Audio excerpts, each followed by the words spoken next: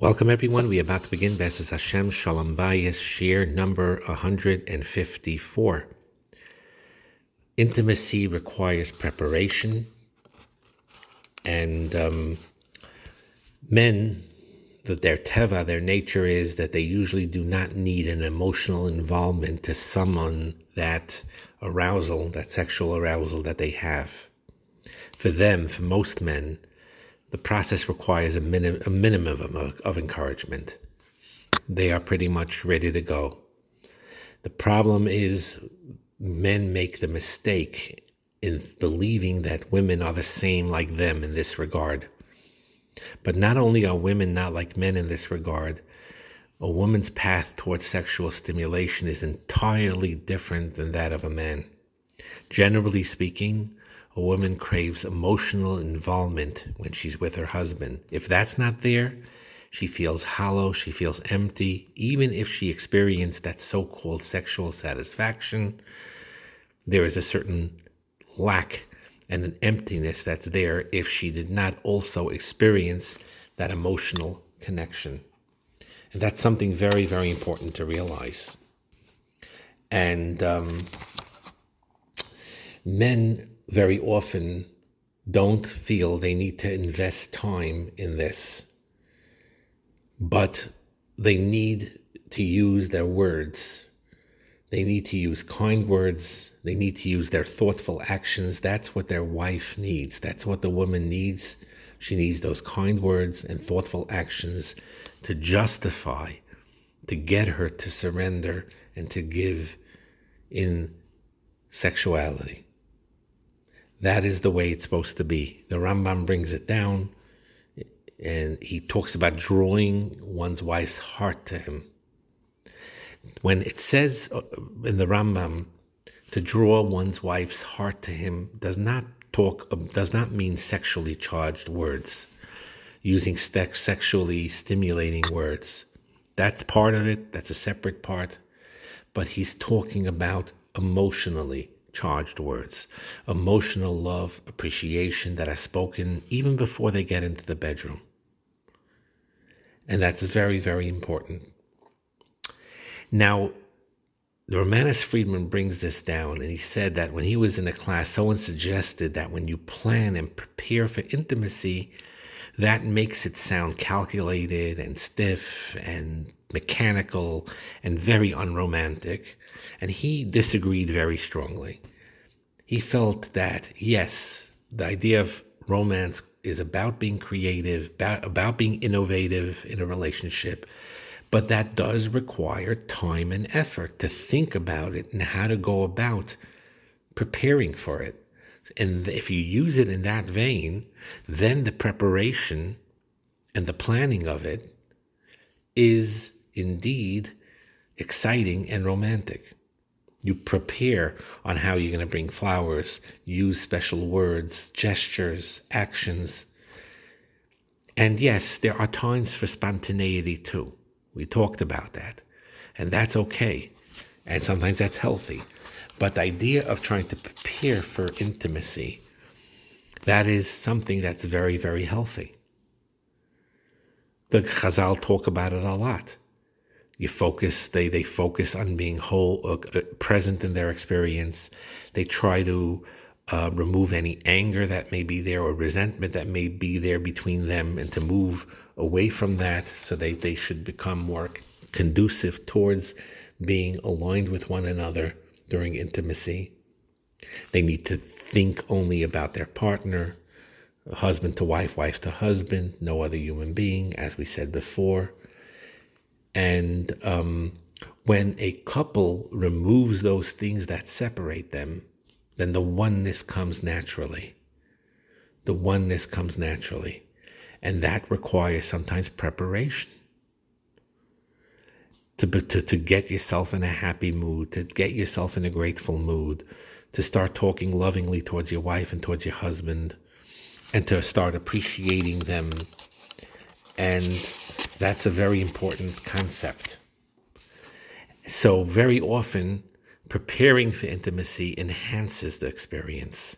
By removing those distractions, then a husband and wife can concentrate fully on each other And then the oneness comes naturally in those moments.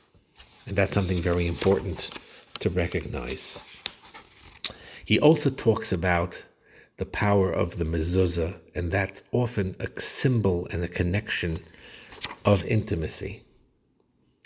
Because he brings down and he says like this, he says the mem implies harmony. Doesn't say beferish here why mem is a remez to shalom.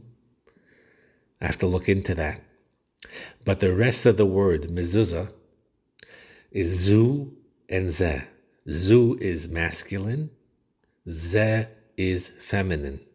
Zu implies the husband, ze implies the wife. That tells us that the home, which includes the bedroom, where the mezuzah is there, sometimes it's on the outside halachically, but the mezuzah is on the bedroom also. What it does is it embraces the him and the her in their home, in their marriage, in their bedroom, in a harmony, in a shalom. You embrace each other through that by recognizing Hashem, of course, and the Shekhinah. And we talked about it in previous shiurim, how the Kodesh HaKadoshim is considered a bedroom, how the Eretz Yisrael B'derech Klal is considered a bedroom. And it seems strange, but it's not strange at all. And one of the keys to intimacy is to try your best to be fully present, meaning that they should realize they're completely alone in this private space. There's nothing separating them. And when they enter the bedroom, they realize that that's a place for them alone. This is a private act. It's between husband and wife alone. And it's very special. And it's unique. And again, we spoke about this also in halacha pretty much. According to most poskim, a married couple is actually permitted to do almost anything in their intimate time together. And it's encouraged that they focus and they stay tuned into each other.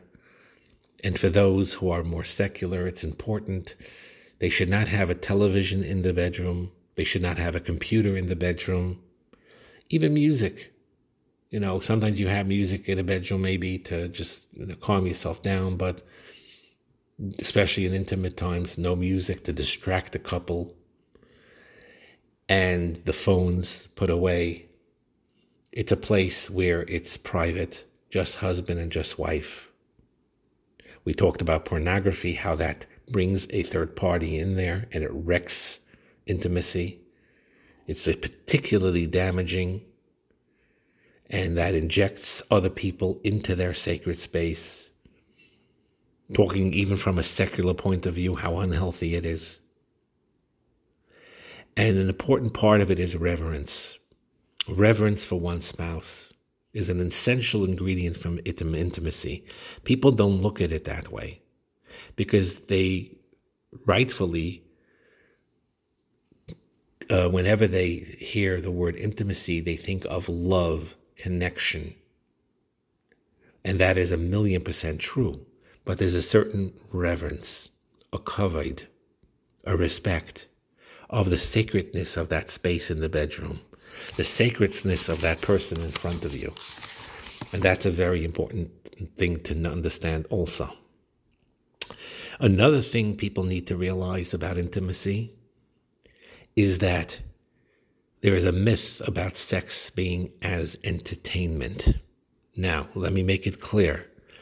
It is healthy for a couple to enjoy the physical sexual relationship, and there could be a certain level of playfulness there, which is healthy, especially when they decide to spice it up that way, or when they go on vacation, and there's a humor there also, and there's some fun aspects to it. That's not what we mean when we say that sex as entertainment is a myth. It's a myth when it's a goal.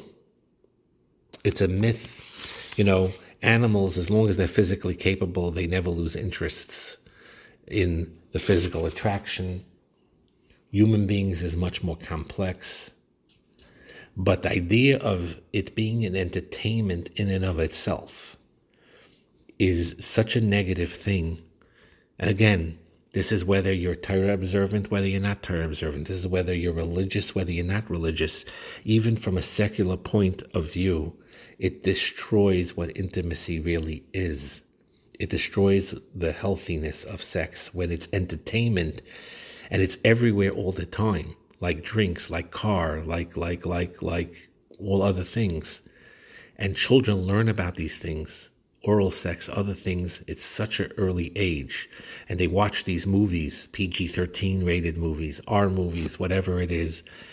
And by the age of 20 already, they know everything, quote unquote, on the culture of what's going on inside a bedroom. They think they know at least. And it's a stimulation that just leads to nowhere, to no connection, to just self-indulgence that often leads to decreased pleasure as you go along. And that's a very important thing to know.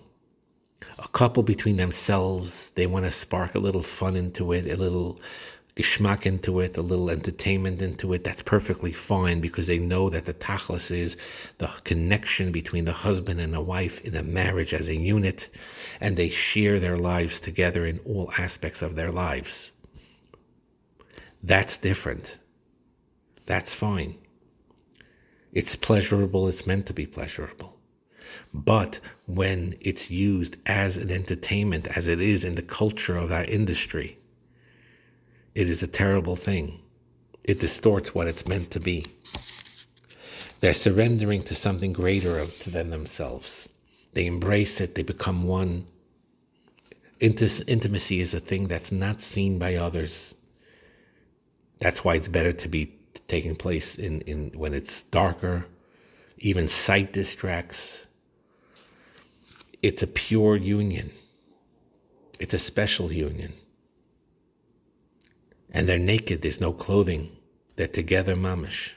Even clothing is a distraction. But entertainment, chas v'shalom. It's not entertainment. It's not meant to be like, a theatrics entertainment. And that actually holds back intimacy. And that's very, very important. That's why when young people learn about these things explicitly at an early age, it's not healthy. It makes it a lot more shallow. It does not bring two people closer. It does not bring them to intimacy. A lot of times they don't even know what they're doing. And it becomes very superficial and very cheap. And ultimately a lot less enjoyable. While when it's treated with respect, with a vulnerability, with a humility, with a certain degree of awe, of knowing that it's an actual union between a husband and a wife that are face to face and they see each other the way they are, that is something special. Even kissing, the mingling of breath, of becoming one, the embrace of a husband and wife is uniquely special, and it expresses a spiritual makeup. Animals don't need to face each other because there's no soul there of a holy soul. A wife and a husband and wife have a soul. They know each other. It's a soul-to-soul encounter every time they are engaged in a physical, intimate act. And in Yiddishkeit, in Judaism, it's a very practical thing. It allows the husband and wife to do almost any type of foreplay, any type of afterplay. They could sexually satisfy each other in any way they wish, but they need to avoid, of course, what's distasteful to one another, to what's uncomfortable with one another. They need to avoid those items, those things. But it's a pretty open playing field. They could do kamat whatever they want. And it's very important to always try to be intimate, even when the union cannot result in having a child, whether the wife is already pregnant or whether she cannot conceive. makes no difference. Intimacy is special in and of itself, not connected to having a child. They need to share that intimacy, because it's true whether there's a physical child or not that can be created by this union. The Etzem union is unique. The Etzem union is special. The union between husband and his wife, Hashem, is there. And it spills over that ruchnius into going beyond themselves and beyond all aspects of life of what they do. So again, to realize this, that sex and intimacy are more than forms of entertainment. It's an encounter between two souls that bring about not just physical heights of pleasure, but physical heights of pleasure as a feeling of oneness. And that is really the tachlis of it. Have a wonderful day.